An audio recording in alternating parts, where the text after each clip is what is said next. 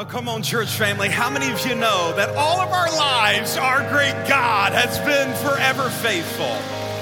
And his faithfulness, it does not stop now. In fact, I believe it's going to be demonstrated more than ever before. Now, wherever you're watching at from anywhere in the world, here's what I'd like for you to do right now. I would like for you to join us in a time of prayer. Let's lift up our voices to our great God and let's ask for his protection.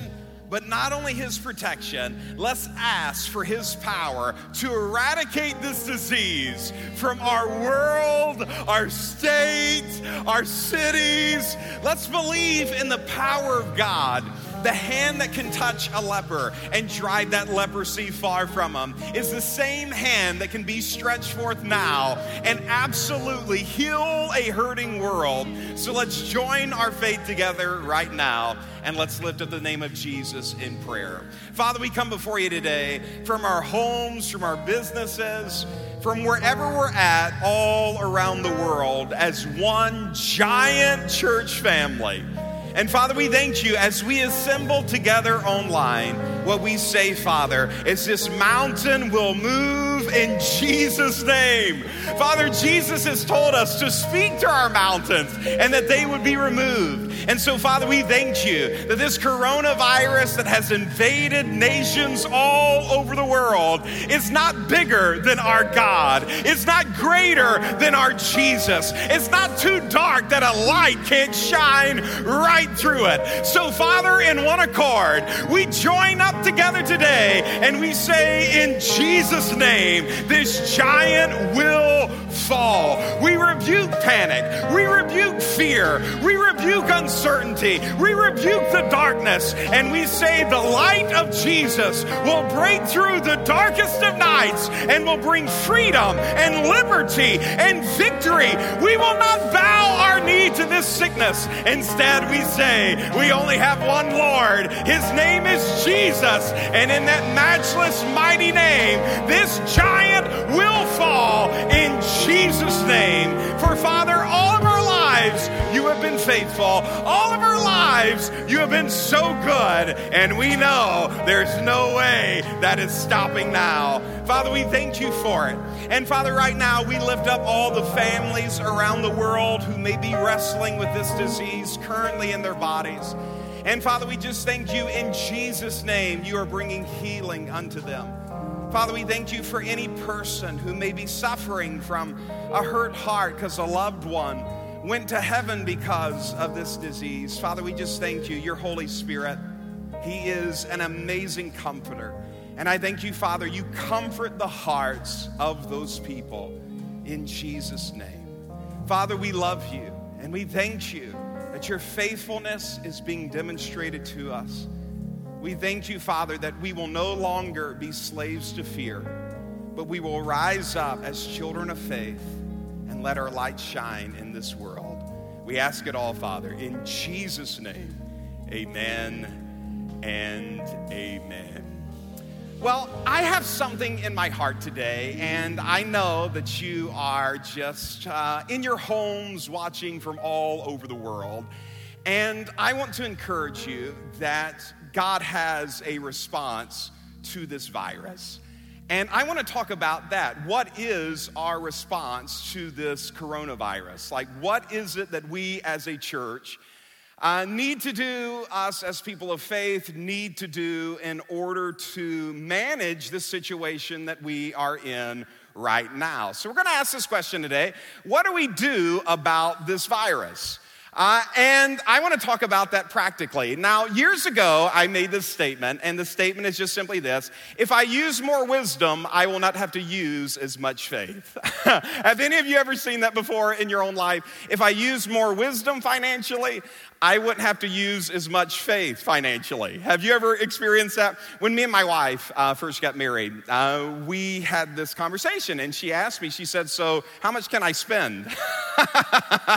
And I had never been asked that question before. I'd never been married before. So I'm like, I don't know, how much can you spend?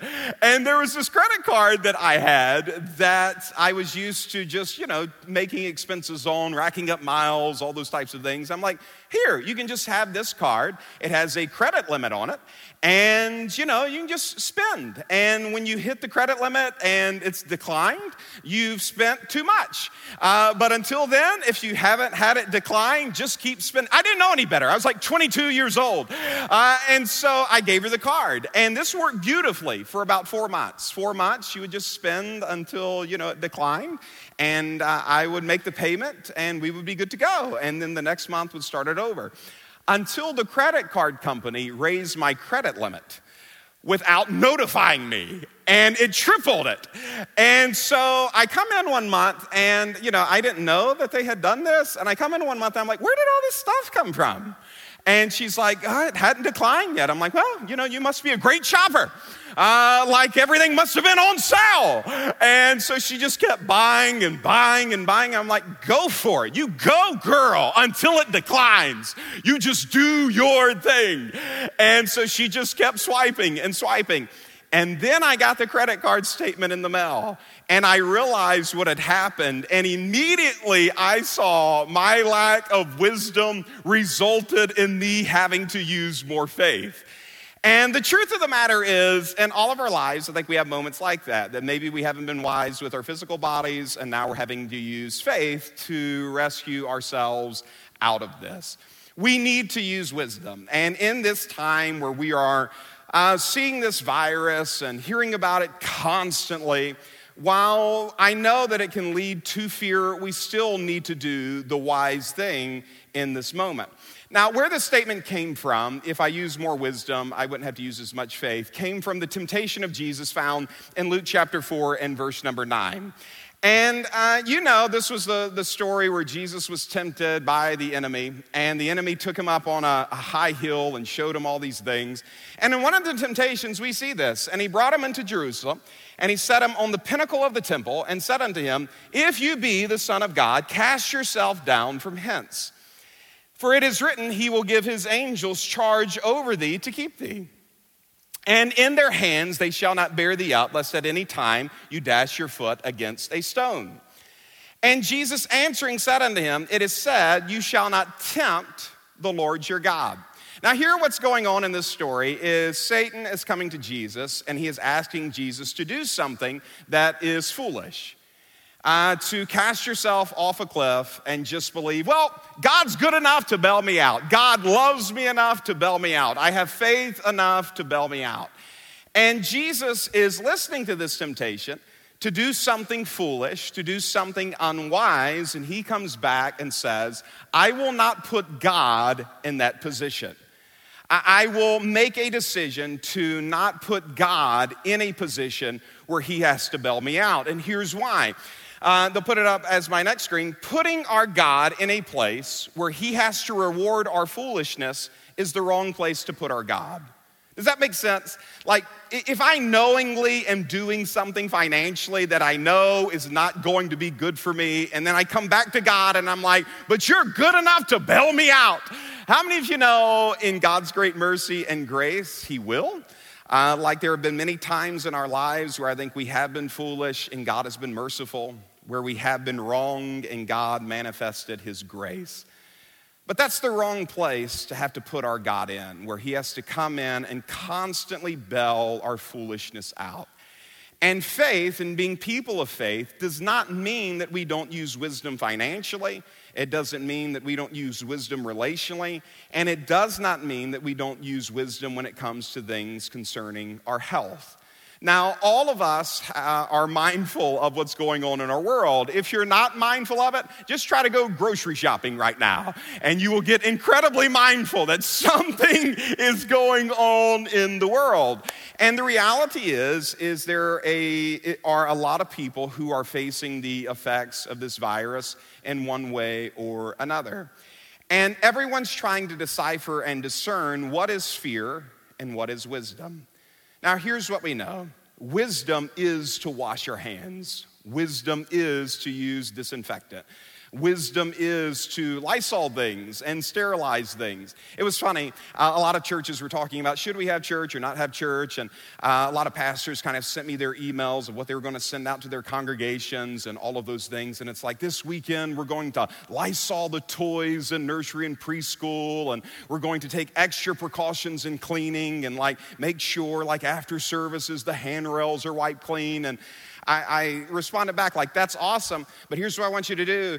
Even when this is over, please keep doing that. Like, right? Like, I hope you were Lysoling things before. Like, how many of you know it's just wise to use good sanitation? That being a person of faith does not mean that I don't sanitize things and put myself in a position where I'm having to believe God to heal me of a cold that was unnecessary for me to have in the first place had I had washed my hands.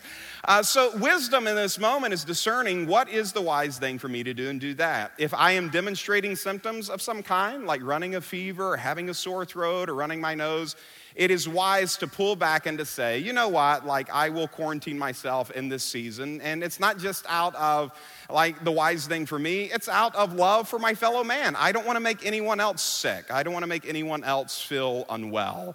And I would encourage everyone to do the wise thing in this season. But here's what I would also encourage everyone in is this, is we can't use so much wisdom that we wind up using no faith. We can't use so much wisdom that we wind up using no faith. When wisdom gets on the extreme end of things, oftentimes it can result in fear, that I'm trying to be so wise financially that I stop being generous. I'm trying to be so wise relationally that I start being selfish. Like wisdom, we need to be wise, but we also need to make sure that we're not becoming so wise that we put ourselves in a position where I am absolutely using no faith. In the great faith chapter of Hebrews chapter 11, we see that basically what the people did was act like they had a God. And I would encourage everyone in here, no matter who you are, and everyone watching online, no matter where you're at, to become this person of faith and act like you have a God. Now, in this chapter, you see that these people were not perfect, and they were facing situations that a lot of times were incredibly dangerous and had a lot of people uneasy, and we see that reflected in our world. But we see what faith does is stand up and say, I believe I have a God. I will not be a slave to fear. I will not be in a position where I'm not using my faith. And the story this week that just kept coming up in my heart was the story of King David. And you know his origin story where he faced the giant. But there was really something interesting when I went back and read this story this week, is kind of the details of the story. The Philistines sent out their champion, his name was Goliath, and he comes out to say, hey, there's no need for the whole nation to fight each other. We'll send out our best man. You put out your best man, and we will go from there. Well, the Philistines sent out a guy who was 9 feet tall and had a spear that was like 100 pounds, and this kind of alters the dynamic of that. And when he steps on the field, he does something that is very interesting and I think very relevant to what we're doing and facing in our situations right now. It's found in the book of 1 Samuel chapter 17 and verse 16. It says, and the Philistine drew near morning and evening and presented himself for 40 days. Now, I don't know how many days our nation exactly has been wrestling with this, but here's what I do know. For the last couple of days and weeks, morning and night, all we hear about is this giant called the coronavirus. And every single day across our news feeds, across our televisions, across our phones, across our social media, there is talk about how dangerous this thing is. There is talk about how awful this thing is. There is talk about what it can do to us. And I want you to notice the effect that it had on the children of Israel, the people of God, like what it did to them when they heard this report every morning and every night. I want you to see what it made them do. In verse number 24, and all the men of Israel, when they saw the man, fled from him and were sore afraid. So like they're living in this world where because of what the giant is speaking and because of what the giant is saying, morning and night for 40 days, when all of them hear it, they just make a decision to be sore afraid. Did you know over 500 times in Scripture, Jesus tells us, be not afraid? That fear, when it gets in our heart, it alters us and it puts us in a position where we're not living by faith. Now here's the thing, wisdom is the principal thing, and you and I, we are called to use wisdom. But also, without faith, it is impossible to please God. And here what the children of Israel had done was they had put themselves over in this place where they were running and hiding due to what they were hearing morning and night for 40 days. Now here's what corona means. I know we're facing the coronavirus and all those types of things. Did you know what corona means? Corona, when you look it up, in fact, you can Google it right now, right there in your pajamas. You can Google it right now. Corona means crown. And here's what irritates me. I mean, it irritates me to my core and was the very reason as to why I wanted to have church in person this weekend. Is this thing has become king. It has come in and made everything and everyone bow its knee to this virus. It has shut down our sports. It has shut down our grocery stores. They're all out of food. It's shut down travel. It's shutting down jobs. It's shutting down governments. It's shutting down churches. It's shutting down schools. This thing is forcing, like a dictator, like an evil king, forcing everybody and everything to bow its knee. And what's happening is we are seeing our version of Goliath play out as our generation is sitting here watching this thing day and night, day and night. But I love the story because it didn't end with the children of Israel just sitting there with a giant mocking them. There was a young man by the name of David who had seen the faithfulness of God in his life. This was not the first time something had come up in his life. He had a lion and he had a bear, and he saw the goodness of God in this situation. And he comes in on the 40th day and he hears this giant running its mouth. And when he hears it, something irritates him on the inside. And you know what it was? It was not only was this giant mocking the people of God, this giant was mocking God himself and making himself bigger than God. And David made up his mind, I will not have that in this nation. I will face that giant right there on that field. And I love this heart because all throughout the process, everyone around him is trying to discourage him from facing the giant. He's too big. He's a man of war. You're a youth. Like giving him all of these reasons why he can't do it. Saul tries to put his armor on David and none of it fits. It's all falling off of David. All of these kinds of things. So David has to take it off. But I love David throughout this whole process. He's maintaining a spirit of faith. And he comes up and he says, I understand that all about the giant. And I understand that this armor is too big for me. I'm not going to act like that it's not. I'm going to take it off. I haven't proved it. But here's something I have proved. I have proved a living God. I have proved a God who has been faithful to me time and time and time again. And I know that based off of that faithfulness, this time it is going to be like the last time, and this giant will fall. You know the story. He got on the field and he's out there with the giant, and the giant starts running his mouth and he's like, what am I, a dog that you would send this boy out here with a stick to defeat me? And the giant's just mocking him and constantly telling him who he's not and what he doesn't have. But you know what David did? He said, you come to me with a sword and a spear, but I come to you in the name of the Lord. And it is not by might, nor by my power that this war will be won. I will stand up here with the name of the Lord in my mouth. I'm going to cut your head off. The birds are going to eat your flesh, and I'm going to take your own sword and do it to you. He answered the giant with this spirit of faith. And you know what? On that day, here's what I love about this story in context of where we're at as a nation. Is he not only won a victory for himself, he won a victory for an entire nation.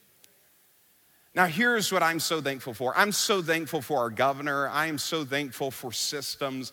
I am so thankful for hand sanitizer. So thankful for it. Like so thankful for soap and so thankful for supermarkets that'll get restocked. I'm so thankful for all of those things. Saul's armor is amazing. And thank God that it exists in the earth, because there are battles where we can put that on and we can win. But here's what I'm also thankful for. I'm thankful that in this situation, there are Christians all around the world who know they have a Lord and its name is not Corona. I'm thankful that all over the world today, you and I can come and stand and say, you know what? There is a name that's above every other name. There really is a name that which every knee shall bow and every tongue will confess that it is Lord. And it is not Corona. It is not a virus. It is not COVID-19. Here's what it is. It's the name of Jesus. It is all powerful. It is all amazing. And Corona, it will bow its knee to the name of Jesus. Now, somebody says, well, how do we do that when everything around us is bowing its knee? I'll tell you how we do it. How did David do it? Every time he stepped on that field, here's what David did. He didn't just let the giant talk to him. He talked to the giant. He answered what was mocking God. He answered what was making a nation afraid. He talked back to what was talking to him.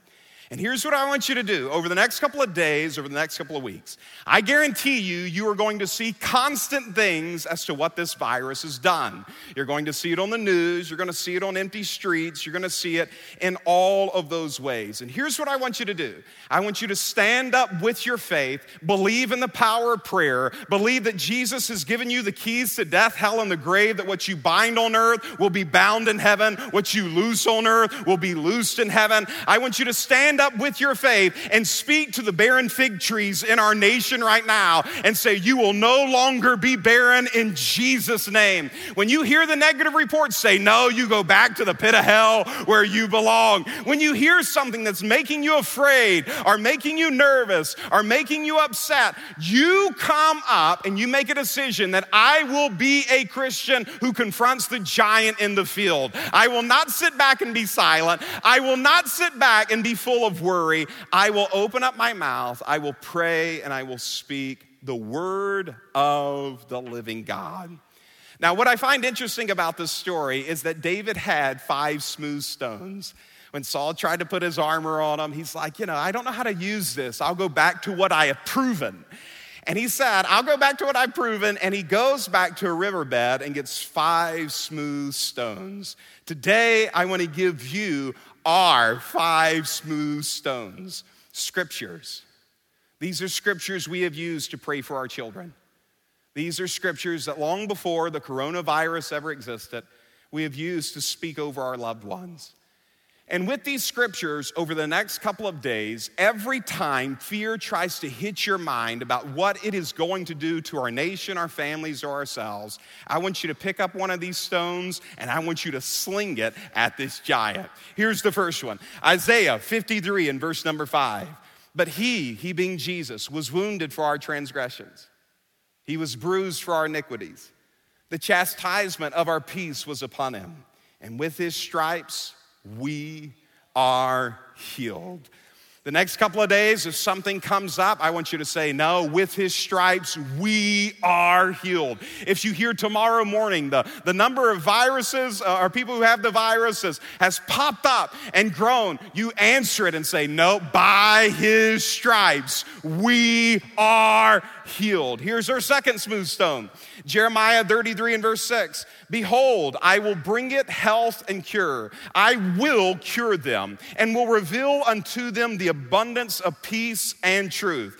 This is our second smooth stone. You see something negative on the news, you're like, what's that scripture in Jeremiah? You go back to it, you find it, and you sling that stone and say, no, he will bring a health and a cure. Our great God will come through here with a cure. He's coming through with a vaccine. You answer that fear with Jeremiah. Here's our next smooth stone. 2 Timothy 1 and 7. For God, come on somebody, has not given us a spirit of fear, but a spirit of power power, love, and a sound mind. You make a decision the next time you're in the grocery store. You will not buy the whole section of milk because God has given you a sound mind. I don't have a spirit of fear. I have a spirit of a sound mind, a spirit of power, a spirit of love. You answer that fear with this smooth stone anytime it comes. Here's our fourth smooth stone.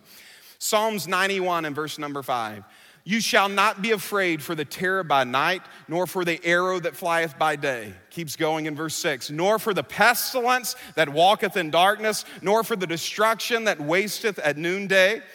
1,000 will fall at your side and 10,000 at your right hand, but it will not come nigh you. Oh, this is our fourth stone. We're standing up and we're saying, you know what? It will not come nigh me. It will not come nigh my children. It will not come nigh my family. We have a stone, and we're not just going to keep it in our pocket. We're going to sling it at our giant. And lastly, Isaiah chapter 59 and verse 19. So shall they fear the name of the Lord from the west, and his glory from the rising of the sun. And when the enemy will come in like a flood, the Spirit of the Lord will lift up a standard against it. That you step up with this final stone and you say, you know what? The enemy may be trying to come and flood all of our news, all of our communities, everything where we do life. But when the enemy comes in like a flood, our great God is lifting up a standard and he is stopping it in its tracks. And you make a decision to sling that stone. No more bowing our knee to this virus. We stand as children of the Most High God, proclaiming we only bow our knee to the name of Jesus. We are no longer slaves of fear. Now, I'm going to invite